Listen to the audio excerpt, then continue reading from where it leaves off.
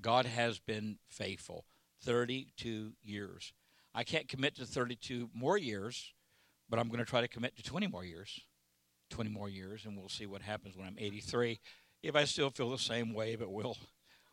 So, bottom line is, she came crawling back because I was a wealthy, famous evangelist, and I accepted her like Hosea, prayed a hedge around Gomer, and Gomer came back. So God is the God of restoration. If you know somebody that is struggling in need of a marital miracle, God is able, and that's God's faithful. And He did it for me. He will certainly do it for you. I celebrate 36 years of being clean, restored, things turned around. He is obviously, again, the God of restoration. Was there a birthday this week? Do we have a birthday? A birthday this week? Okay. I want to step right into the Word of God. If you go to Colossians, the third chapter, and put your finger or your ink pen or something there, and then go with me to Genesis, the third chapter. There's been a message stirring in me pretty much all week, and it's just been a message of observation, just watching and looking and listening and realizing that we are really in dire straits. Our world's in trouble. Our nation's in trouble. Our homes are in trouble. Things that we never, ever, ever thought would take place have taken place. We never thought we would take prayer out of the schools. We never thought that we would give high school juniors condoms. And we never thought that the president would order every school in America to allow a child to go into whatever bathroom they choose. It's never been like this. I don't even know. The Bible refers to the days of Noah and the days of Sodom and Gomorrah. I don't know that we've ever lived in more perilous times than we are living in now. It seems like the enemy tries to destroy the family, tries to destroy the home, the commitment, husband and wife.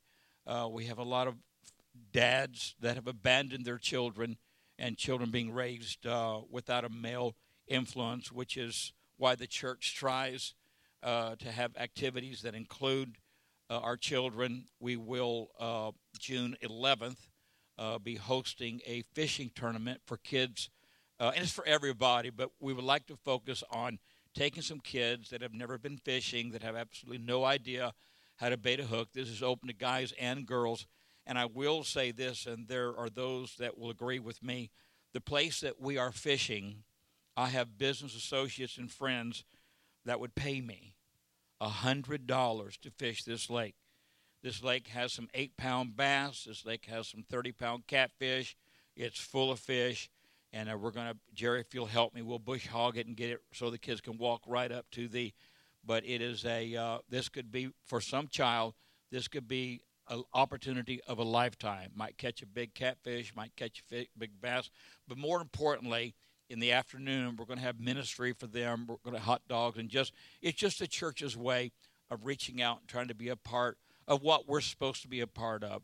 God told us, and 3 of us spent several hours this week at the home of a widow who has lost not just her husband but her son, and has got some serious financial challenges that trying to take everything that she's worked for years. This family has given missions hundreds of thousands of dollars. This family has given the Church of God denomination hundreds of thousands of dollars. This family was very good to Rhonda and I when we were traveling 31 years ago, and they are struggling.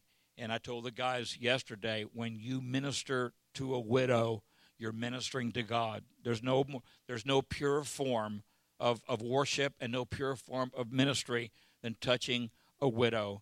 And then when you touch the orphan, Jesus said you'll minister to the widow and the orphan, and then he said you'll minister to those in prison.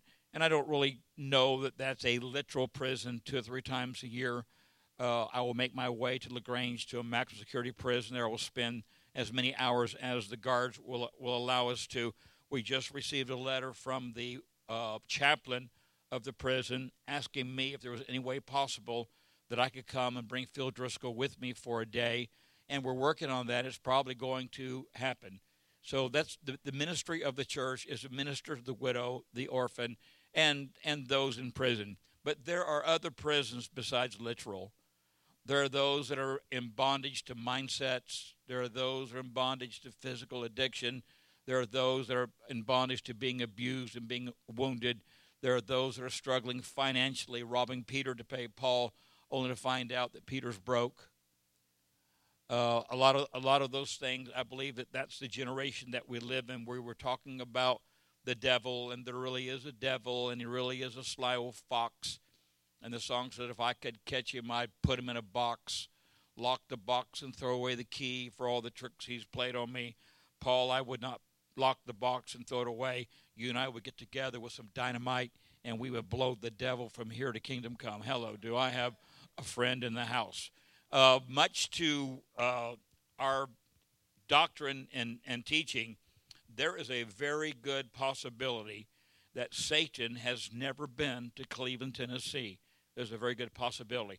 There's only one devil. He's not omnipotent. He doesn't know everything. He's not omniscient. He can't be everywhere. He's just one devil, and we know that his focus is to try to keep Jesus from returning to Jerusalem and putting his foot on the Mount of Olives. That's the goal of Satan. His throne is in Persia, which is Iraq, Iran. You wonder why there's so much bad there. That is his literal, in the heavenlies, there's a literal kingdom of Satan. When he fell from heaven, cast out from heaven, he was cast out with 1/3 of the angels, which we're not sure how many that is, but it was a lot. And those angels today are his soldiers. They are principalities and powers and rulers of darkness in spiritual wickedness. So the army of the enemy has been sent to the different cities, the different countries of the world to try to kill, steal, and destroy. That's his purpose. That's his plan. I remember as a young kid, I don't know how many remember Flip Wilson, but Flip Wilson blamed everything he did because there was a little devil, and he would say, the devil made me do it. The devil probably has made you do nothing, but the devil does have an army that wants to destroy you, steal your joy, steal your hope, mess up your dreams, mess up your goals. And so this morning, for just a few minutes, I just want to talk a little bit about something that I have said, I guess, 25 years, and that is wrong voices, wrong choices. There are a lot of voices out there. There are a lot of things being said, a lot of things being spoken, and sometimes we get so desensitized to the voices that we can't hear the voice of God. And so impressions, thought patterns, things of that nature, before this day is over, your brain will process 60,000 thoughts. You'll speak almost 25,000 words before this day is over. They claim, whoever they are, the neuroscience claim that 80% of those 60,000 thoughts are negative. And that's a lot of times we see everything in the red. We see everything negative. We see everything critical. And we try to change our vernacular. We try to change our vocabulary. We try to actually use the filter that God has given us and sort out our words before we speak them. There will come a day when we will stand before God and we will give account for every single word ever spoken. If you go with me, you're there at Colossians 3, but if you'll go with me this morning to Genesis, the 3rd chapter. And this morning, I have 3 thoughts, and I'm going to give them to you now, and then we're going to build on them for the next 15 minutes. And those three thoughts this morning for this house and for us right now, the threefold. The first one is learn how to finish what you start. Learn how to finish what you start. Well, I never start anything. Number 2, start something that God says you can finish. Start something that God says you can finish. An impression, an insinuation, a nudge. God begins to put things in our heart and spirit at a very young age. Some of the things that we would like to do or be, whether it's a bucket list or whether it's just goals in life, but learn to finish something you've started and let God thrust you into the area of, so you can't finish a race if you never start the race. Hello. So you've got to actually get involved. And then the third thing is surround yourself with healthy, whole instruction that can help you finish your course. I remember as a young man, and some of you know this story, but my football coach, and we had a very, very good football team. I was very light, but I was very fast. The football coach actually called my dad and asked if I could be on the football team because of my speed. And my dad, we had church on Friday night. All the games were Friday night. So my parents opted not to let me play football because of Friday night. At the time, I probably resented that. And at the time, I probably got upset about that. And at that time, I probably said some words that Mickey Mouse would not be pleased with. But then later, in my junior year, I ran varsity track. I ran varsity track for 2 years. I was the mile relay, the last leg, and 9 times out of 10, when I got the baton, I was behind. That's always frustrating when you're running a race with 3 other people and they hang the baton, and you got to not just finish the race, but you got to try to catch up with the person that's ahead of you. I ran the 2 mile, which I hated, and the mile was the race that I felt good about. And I remember preparing for the race, and the only way that you could prepare for the race was to run. Duh. And so I would run 5 to 10 miles a day. I really didn't enjoy that, but I enjoyed the track meet. I enjoyed the excitement. I enjoyed the excitement of winning and all of that. And I remember that when you run the mile, it's 4 laps of a quarter mile.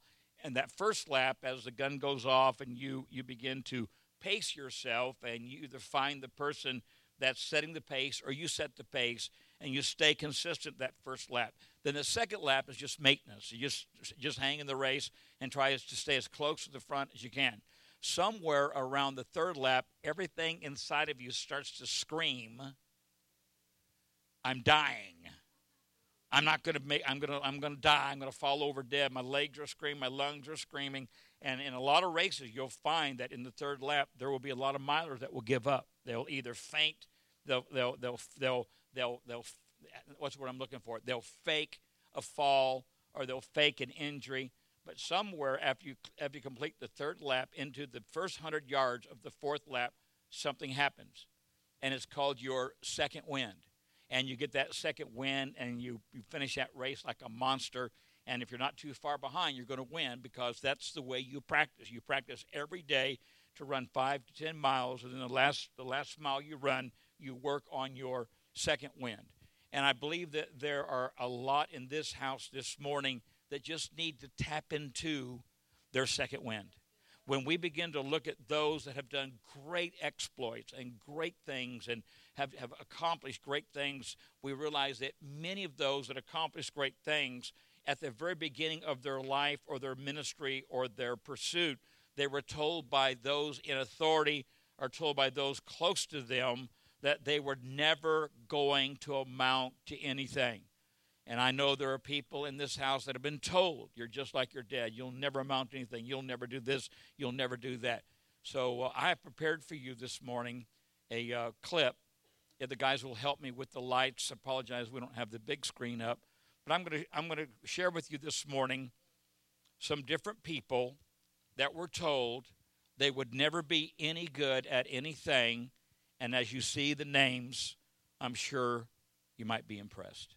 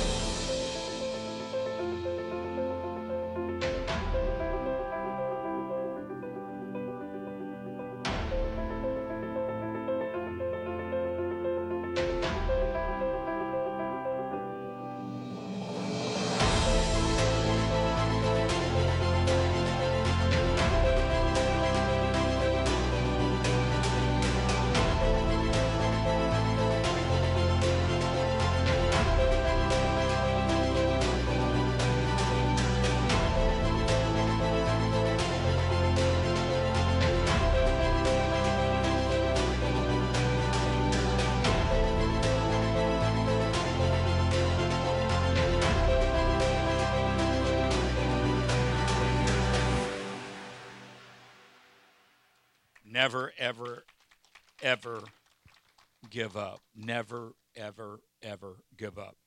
This morning, I'm here to tell you that you're not too young to pursue the plan that God has for your life, and you're not too old to pursue the plan of God for your life. I remind you that Abraham was 100.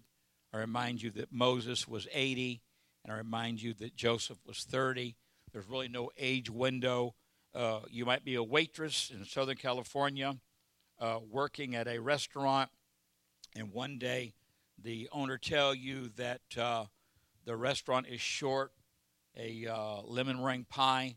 So you go home that evening and you bake a lemon meringue pie and you take it to work the next day, and you're told at the end of the day that the owner wants 2 lemon meringue pies, and you go home that night and you bake 2 lemon meringue pies. The process goes to such a degree that you got to hire your aunt, your cousin, your mom, and your dad to help you keep up with the demands of the restaurant, and you're never too young to become a Marie Callender, a household name. A few years ago, they sold the business for millions of dollars, but you can still, I believe, once a week, I eat a chicken pot pie from Marie Callender. You're never too young. And it started out baking a pie. How simple is that? Well, if you've never baked a pie, it might not be very simple. But find someone who knows how to bake a pie and let them show you. I'm reminded always of Colonel Sanders. I believe he was a school teacher most of his life. At retirement, with his first check, he began to pursue Kentucky Fried Chicken, 67 years of age. And now Colonel Sanders is known all over, not just in America, but there's one in Haiti, there's one in Hong Kong, and I believe I saw one in Seoul, Korea. So you're never too young, you're never too old. God has a purpose and God has a plan for your life. I believe what happens many times in life that we listen to the wrong input and we listen to the wrong voices, and sometimes they would discourage us from trying to start or trying to do something or trying to be something.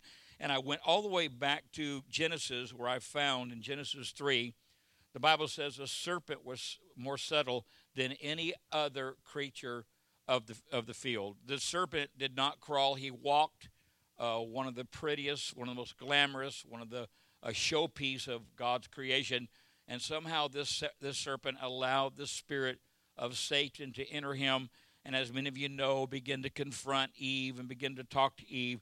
A couple things I wanted to bring to your attention that I thought were a little ironic, and the first irony I found in this is that the very first person that we know of to ever quote the Word of God was Satan. We know that God gave Adam instruction how to raise his family, and how to be in to participate in the garden. And it was ironically also number 2 that one of the first prophets found in the Bible is Adam, because the very last part of chapter 2, when the Bible says that God allowed man to go into a deep, deep sleep, that's God didn't want man's help, didn't want him waking up on the surgery table. Took a rib from him, and then he built a companion. And it was Adam, after seeing his companion, bone of my bone, flesh of my flesh, that made this prophetic statement. Are you ready? Therefore shall a man leave his mother and father and cleave to his wife, and the two shall be one. How ironic. There had never been a marriage. There had never been a family. There had never been any children birthed. But yet Adam, did you ever see that, Pastor Todd? I never saw that. I'm glad you saw it before me. You see anything else before me, let me know, okay? It was like Adam prophetically prophesied over all the way up to this generation, because we're still cleaving to our wife and becoming one and forsaking our parents and any distractions and pursuing the purpose and plan of God. The second thing that I noticed in this scripture is that Satan said, I believe it's in verse 2, verse 1, he said unto the woman, Yea, hath God said, Ye shall not eat of every tree of the garden. And watch how the woman responds, and it's an incorrect response. And the woman said unto the serpent, We may eat of the tree of the garden, but of the fruit of the tree which is in the midst of the garden, God hath said, Ye shall not eat of it, neither shall you touch it, lest you die. Nowhere in God's command were they told they couldn't touch it. So somewhere In the communication between Adam and Eve and Satan and Eve, there was an ignorance concerning the Word of God. And all the way now, 6,000 years later, it seems like that there is ignorance concerning the Word of God. Maybe because we don't read it like we should, maybe because we don't study it like we should, maybe because we, for years, and you got to remember, I grew up in a rather unusual Pentecostal church, but a lot of churches that we visited, I've been to over 300 churches, preached at over 300 churches. Many churches would have a choir, and they would start the service. The choir would sing, and the congregation would sit, and there was no participation. And then you go to many churches, and I have nothing wrong with this, but many churches, they put the scripture up on the screen, so it's not necessary to take your Bible. In many churches, you're instructed how to pray and how to receive what God has for you. And I believe that the Church of Jesus Christ has become so lazy in the last days that we have stopped pursuing and seeking, as God told, Caleb and, wow, where did that go? That's scary. Joshua said that this book of the law shall not depart out of thy mouth. So we have got away from speaking the purpose and plan of God, the will of God, to speaking the purpose and plan of other people in our life. And you know the story, three things in 1 John 2 and 15 talks about the lust of the flesh, the lust of the eyes, the pride of life. Let's find that real quick. And when the woman, verse 6, saw, there's the lust of the eyes, Paul, saw the tree was good for food and that it was pleasant to the eyes. There is the lust of the eyes. And a tree desired to make one wise. There is the pride of life. The three things that John warns us that the enemy would try to use against us. The lust of the flesh. Obviously, we know most of the things the flesh tries to produce and pursue. The lust of the eyes. And we know how advertisement is so geared to try to touch that male sensor, to try to arouse that male, wake that male up, and tell that male he has to buy, or the female, they have to buy this, man and wife, they have to buy this certain product, or the pride of life. And the pride of life is what all of us walk in, whether we realize it or not. And where we got to be careful in the pride of life, we can be proud of what God is doing and what God has done and what God will do. We can be proud of that. But never let us be like the Pharisee that said, Father, I thank you that I'm not like that sinner. That's not the pride that God wants us to operate in, and that's not the pride that God wants to walk in. So the three things that John warns are right here in the garden, those three things. And so she ate, and then she gave to her husband, and we're not sure what happened to that in that window. Maybe he realized that she was damned. Maybe he realized that she was doomed. Because after all, God told him before she was made. How crazy is that, Linda? I don't know if you ever saw that, but before Eve came from Adam's rib, God told Adam, name the trees, name the animals, don't eat of this fruit. So what is so crazy here, this voice, the second voice, I guess I'm wanting to say, the second voice that Adam and Eve hear is the voice of the enemy. A few weeks ago, I talked to you about a nudge. You remember that? A nudge, how God just kind of nudges you. And we were talking this week that when the enemy comes in and tries to disqualify and discredit and discourage, that usually confirms that what God said is accurate and is going to happen. How many can relate? You get a word from in your devotion, in your prayer, in your singing, in your sermon. Somewhere you felt like God nudging you to step out of the boat and do something. And the moment you start to pursue that, all hell comes against you and tries to stop you and hinder you. Can anybody relate to that? Because Daniel prophesied in the last days the number one trick of the enemy, number one, would be to wear out the saints of the Most High God. And here the enemy constantly tries to wear us out, wear us down, telling us we cannot do that. We cannot. And, we quote the scripture, I can do all things through Christ which strengthens me. How many's quoted that? Knows where it's found, or at least you quote it. Okay, I want to make a correction there and say there you come to a place in your life where you realize there are things you cannot do, nor will you ever be able to do them. I will never get so good at golf that every time I hit the ball, it's a hole in one. I will never get to a place in life where I can bench so much weight that I can bench press 1,000 pounds. So when you, in contrast of what God's Word says, here's what you got to realize. There are times in your life when you will begin to receive the Lord's strength for a purpose, and that's when you declare, I can do all things through Christ, which strengthens me. So the things that we can do through Christ are the things that Christ purposes and implants in our heart and our spirit, speaks to us through His Word, again, through music, through teaching, through one another, that there is greatness in you, and you can be that Marie Callender. You can be that Colonel Sanders. You can be that Isaac Newton. You can be J.K. Rowling that wrote all the children, right, Debbie? Was the author of all the children, and they told her that her writing was terrible. I mean, when you look again, and we're surrounded by a great cloud of witnesses of ones that failed. When you look at David, when you look at Samson, when you look at Noah, when you look at not just Abraham, but Isaac and Jacob, and you find the fallacies, or you find the inconsistencies, or you find the negatives in their life, they refused, Jerry, to allow the negatives of life keep them from doing what God called them to do. And that's why it's important to realize that there is a race that we are running, and we're to run this race with patience. We're not all going to run at the same speed. When I go back 35 years in ministry, and I look and see where I was 35 years ago, and I look and see where I'm at now, I realize that from that journey to this journey, it's been a race. It's just been staying patient and consistent. Are the things that I did wrong? Absolutely. If you ever ask me to write a bestseller, I'm going to write and teach you how not to do it. Anybody got that testimony? I can certainly tell you how not to do it. But it's been a race. It's been a journey. Now, from where we're at now to where we're going, yeah, I'm not sure where we're going. I do know that we have found a beautiful piece of land. I do know that we have found a church builder. I do know that we have the ability here to liquidate this and build our building and debt-free.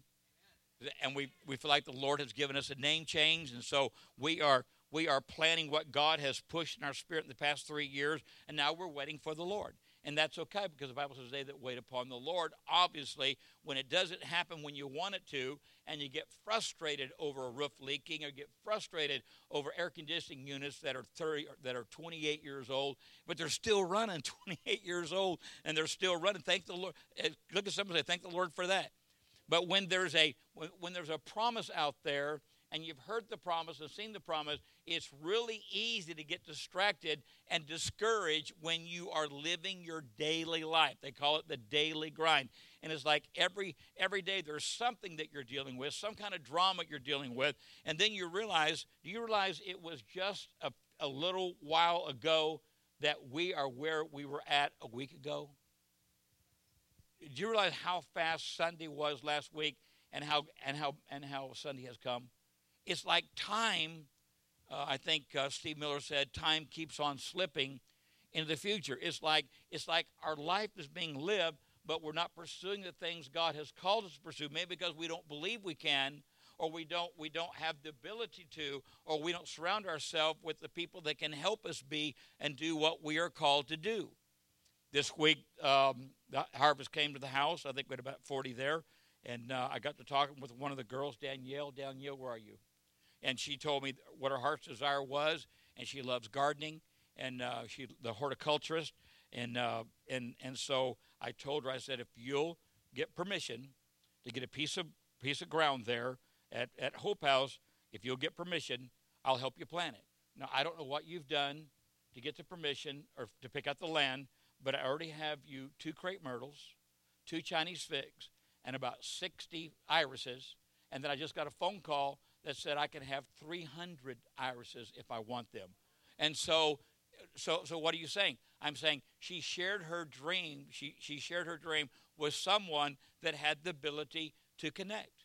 Johnny told me she wants to be a nutritionist. I went online to see what it takes to be a nutritionist. It doesn't take a whole lot. Everybody's an expert. Just do your own thing, become your own expert, and use the product that you have confidence in. Where's Johnny? Yes. And you can be a nutritionist. So you know what? When God begins to put things in your heart and spirit, 2 weeks ago I encouraged Richard to get a job. Just get a job, and he got one for $12 an hour, but Richard's worth $35 an hour. So Monday, we're going to pay somebody. Does anybody know how to do a resume? Anybody in the building? Lift your hand, wave it at me. Can you guys do it? Okay, this week, we need to get a resume for Richard because there's a job opportunity. Richard can make $35 an hour. But see, if you don't push and you don't nudge, am I helping anybody in the building today? Is that we're all in this, what's sitcom was that we're all in this, was that Family Tie? We're all in this together. What? Yes, I love that high school. I love, it wasn't Drake, Dran, what's his name, the guy? Yes, Zach, Drake, Dran, Zach. I love that movie. I'm obviously into those chick flicks. I mean, I'm sorry, that's just the way that my kids have taught me to roll. But we really are all in this together. And as an encourager and a connector, I mean, I may not be a great preacher, a great singer, a great piano player, but I am a connector. I know how to connect people. And when you get where you're supposed to be and you're doing what you're supposed to be doing, in the last 10 years, 3 different grooms have found their bride in this house. Had they been at another house, they may not have found, I mean, God surely could have worked it out, but there are those that have been with me a long time that you're pursuing goals and principles that you learned when you were young, and you're consistently doing them, and you're seeing how they pay off. So it's important to listen to instructions, okay? Finish the race, start the race. First of all, make up your mind, I am going to cross this off my list. Start with something simple. I'm going to lose 10 pounds. Not me. I'm at the weight I want to be. I'm actually at a weight where I can actually throw my weight around now. But I want to quit smoking. I want to. There's areas I want. Okay, start small, write it down, and pursue it, and know that God's going to help you. Then surround yourself with people that's going to encourage you, that's going to strengthen you. I remember I shared this week when I gave my heart to the Lord that Sunday night. Monday evening, after I saw Pastor around the airport, I went home, and I called all the guys that I got high with. And I said, listen, I'm not better than you, but I'm just telling you, I can't come over anymore. I lost everything that I have because of drugs, and I want to start all over. And I know you're going to tell me, you come over, we won't share our drug. And understand, that verbiage. But I said, no. I said, I'm not going to. I'm not better than you, but I'm not going to come around anymore. And 2 things happened. And first of all, the guys that I thought were so cool when I was getting high, when we weren't getting high, we had absolutely nothing in common. And the second thing I learned, when I got away from people that were doing the drugs and doing the AC/DC and the Black Sabbath and all of that crowd, and started hanging around with people that were singing from the Red Hymnal. Now, most of you have no clue what the Red Hymnal, but when you start singing the old Rugged Cross and I'll Fly Away and Amazing Grace, and when you start singing at the cross, you can't hang around that environment and not melt the hurt, the pain, and just melt out. And then God provides a new place. There's a clean place that He wants to live in, that He wants to abide, and that He wants to be a part of. So it's important sometimes to find somebody that knows a little bit more than you. Understand, everybody in life needs a Silas. Everybody in life needs. Paul had a Silas. He wasn't his pastor. He wasn't his buddy, but they saw eye to eye together. Everybody needs that kind of person in your life, someone that you can encourage and bless. They encourage and bless you. You like being around them. And everybody in life needs a Timothy. You should be giving back something. You should be sowing into something. And it doesn't have to be a big deal. It can be a bottle of water. I mean, it's scary how little things make a difference in the things of God. It's scary how that happens. So you've got to have someone that you're in agreement with, and you've got to have someone in your life that you're sowing into, and then you need a Paul. Everyone needs a pastor. The last 3 great tragedies from Christian television, all 3 of those tragedies could have been stopped and overcome had those television celebrities had a pastor. All they needed was someone just to encourage them and tell them what they needed to do. But they chose not to submit to correction, chose not to submit to instruction, and they lost out. And 2 of them are being restored. But there's a reason why God puts authority in your life. There's a reason why God puts spirit. It's not that they're smarter than you, better than you, but there's a different anointing. There's a teaching anointing. There's a mentoring anointing on them that they want to see you be more than you see what you want to be. I mean, we see greatness in people because we've been here and we've watched what happens when people pay attention to instruction. Now, I've got some weight up here, and I'd like somebody to curl it. Well, Richard's cocky. Richard, if you will, take that bar on the level that you're on, face the congregation, and curl that puppy. Come on. Somebody help him. Someone help him again. Come on. Come on, someone help him again. There's 4. Look there. One more. Hey. Okay, thanks, Richard. Okay. When I was, stay right here with me. When I gave my heart to the Lord, I weighed 119 pounds. Earlier in that year, my sinuses had become so caked with cocaine I couldn't snort coke. I went to the place where I get my coke and told the guy what was going on. He took me in the bathroom, and he took a needle and he shot the coke between my toes. That's where I was at when I gave my heart to God. I weighed 119 pounds. Later that week, I'm not sure what day it was, my brother was a part of a club called Adam and Eve. It was a real nice club in California, famous for some of the celebrities I'll tell you about in a minute.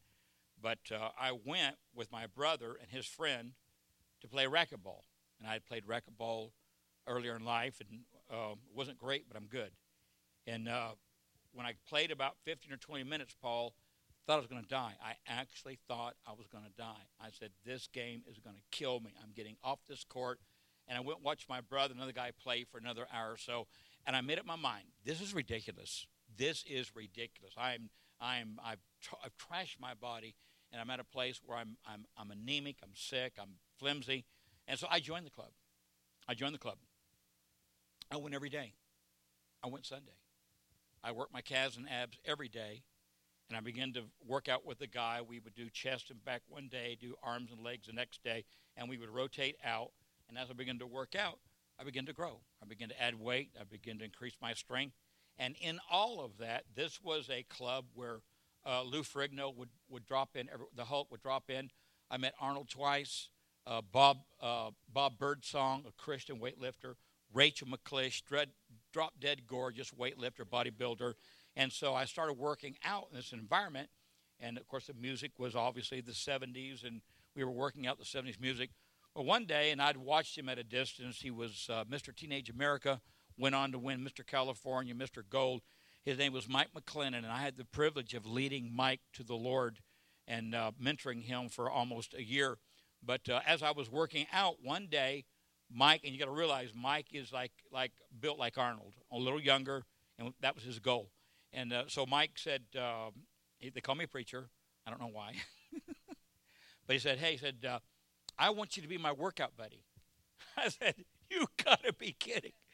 He said, no, I'm not kidding. I said, I can't even load the bar for you, much less do what you're doing. He said, that's not important. He said, it's not about the weight. It's about the process. He said, the fact that you are the most faithful person I've ever met, I want you to be my partner. So there we went. God promoted me and opened the door for me to minister to some other bodybuilders. But when I was with Mike, Mike would teach me how to isolate the muscle. So obviously squats are for the legs. Obviously triceps are for the tricep. Curls is to build the bicep. And so I did what Richard did. I thought it was a big deal to put a lot of weight on there and curl as many times as I could. But Mike changed my whole world, and I want Pastor Todd to come and help me. Pastor Todd, you're going to be a rock. And if you will, just face that way. The other way, you're the face. Okay. Now, I want you to be strong right here, okay? Okay. Now, turn, yes, maybe a little bit more. Okay. Now, Richard, I want you to here's what we're going to do. We're going to put all of our weight against Pastor Todd. And we're going to lift just this way. And instead of gripping, which involves your forearm, your deltoid, and your tricep, we're going to take the thumb out of the picture, and we're going to curl it like that. So the only thing you're working, literally, is your bicep. Okay, now do a rep for me.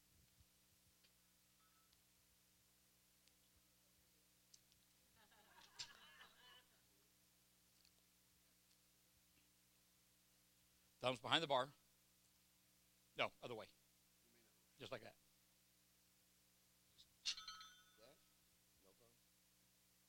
Okay, now. It's not that easy. Try it one more time. Try it again. Thanks. Here's the point. Here's the point. Let's give Richard a hand for trying. Thanks, Richard. Because there's going to come a day when he's going to do that. You watch and see if we don't come back 3 months from now and him do it. Again, not the wait, the process. Learn what you want to do and then do it right. And sometimes I feel sorry for Chris and Susan and Mish and Debbie because they've heard all my stories. Sometimes I just cringe. Leanne's been here. But as many of you know, there was a season in my life that I was a golfer. And being left-handed, spelling golf backwards is flog. So all I did was flog. Oh, I could whack the ball, but you never knew which fairway it was going to end up in. I'm telling you, man, I hit somebody one day. I mean, I was dangerous. You heard about the Jew that went golfing and almost hit somebody, and instead of yelling 4, he said 399, 399. Can I tell my golf joke? Would we have time for? Oh, it's 10 after 12. Sorry, I don't have time for that. I mentioned from the pulpit that I was golfing and mentioned how bad I was. And there was a guy, Jerry, about your age, in shape, healthy, came up to him and he said, listen, I've been coming here 3 months. I love this church. He said, I used to own a golf course and I was on the tour with the old guys. Arnold Palmer was on the tour. He was a money winner and he retired. And he said, let's go out and let's see you hit a bucket of balls. So I think Misha got the little bucket, the 50 balls. And so all I did was lay the ball on the tee and take this driver right here. These are tailor-made, by the way. And I would whack the ball. I would line up, knowing that I was going to hit the ball over there. I adjusted my feet and aimed that way. And then I took the club and I brought it back and I whacked it. All 50 times, I did it wrong. All 50 times the ball went, and you know what my pro said? He said, Pastor, congratulations. You have perfected your mistakes. You do it wrong every time. You do it wrong every time. He spent an hour with me that day, spent an hour later on, showed me that you had to aim your feet towards the pin. Showed me that the face of the club had hit the ball a sweet spot about the size of a dime. Showed me that you had to tweak your wrist together. He showed me how you point your shoulder and you finish with your shoulder and then you roll out and finish back over here. And showed me never look to see where you hit the ball because that always gives you a tendency to look up. You're not supposed to look up. You got to sit down the whole way. Let someone else find the ball. And you know what? Now, 10 years ago, I fell out of a tree and broke 2 wrists. My golfing game. I just pick the ball up and throw it now. I'm more accurate that way, and I seem to have a little better score. But I guess what I want to share with you is that I did it wrong every time. I had perfected my mistakes. So it's not, practice does not make perfect. Perfect practice makes perfect. Let me share a couple of things with you. And we're going to get back to Adam and Eve tomorrow. And I guess, let me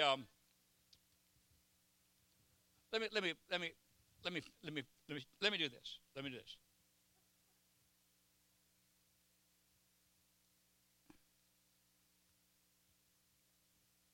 I'm pausing for effect. Am I working out well? At the end of the story, God went looking for his kids. He knew where they were. Hello. He knows everything. But he said, where are you? Well, we're hiding because we're naked. Who told you? And that's the point I want to make right there. What input do you have today that is affecting every day? What's been spoken over you? By who? What are you listening to? Who's speaking into you? Are they speaking life? Are they speaking death? Borrowing the 53rd page of Steve Furtick's book, I'd like to ask some questions. May I? Who told you that you are unworthy of my love until some future point in time when you can clean yourself up? Who told you that you couldn't be forgiven of that one sin even while you still struggle with it but desire to overcome it? Who told you that the way you look is abnormal because of a feature that society may deem unattractive? Who told you that the skills and gifts I've given you aren't much good and won't make much of an impact? Who told you that when you speak, people are just waiting for you to shut up and you never have anything good to say? Who told you that? Who told you that you're coming up short and will always come up short as a parent, as a spouse, as a son, or a daughter, even though you're growing and trying? I believe God's ministering to someone this morning. I really feel like that. Who told you that you were stuck and doomed to die just like you are because of the thoughts and actions that have dominated your life up to now?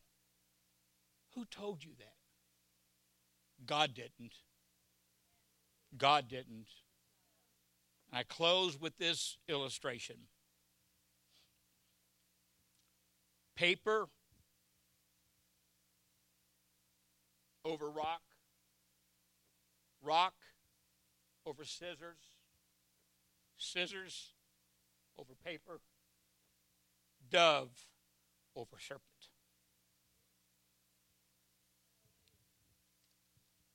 We thank you for this session together. We thank you for what has been spoken. More importantly, we thank you for the nudges that you provide. We ask today that we've learned something that will help us grow, that will give us determination to try again, that will surround ourselves with healthy people, healthy voices, that will stop listening to the chatter, stop listening to the input of others, and start hearing what God's word has to say about ourselves. We will learn your word. We will study your word. We will know your word. We will know what your word says. And as Jesus, when he was tempted, answered only, "It is written." In Jesus' name we pray. And y'all said, amen. Give the Lord a hand clap of appreciation for the good that he has done in our house. And I'm wanting every Sunday to give you something I believe the Lord is giving me to help you grow, to help you pursue, to help you be what God has called you to be. I want to give you this chance to sow in an offering, a little snag to yesterday. It is our goal to get all the AC units running, but we have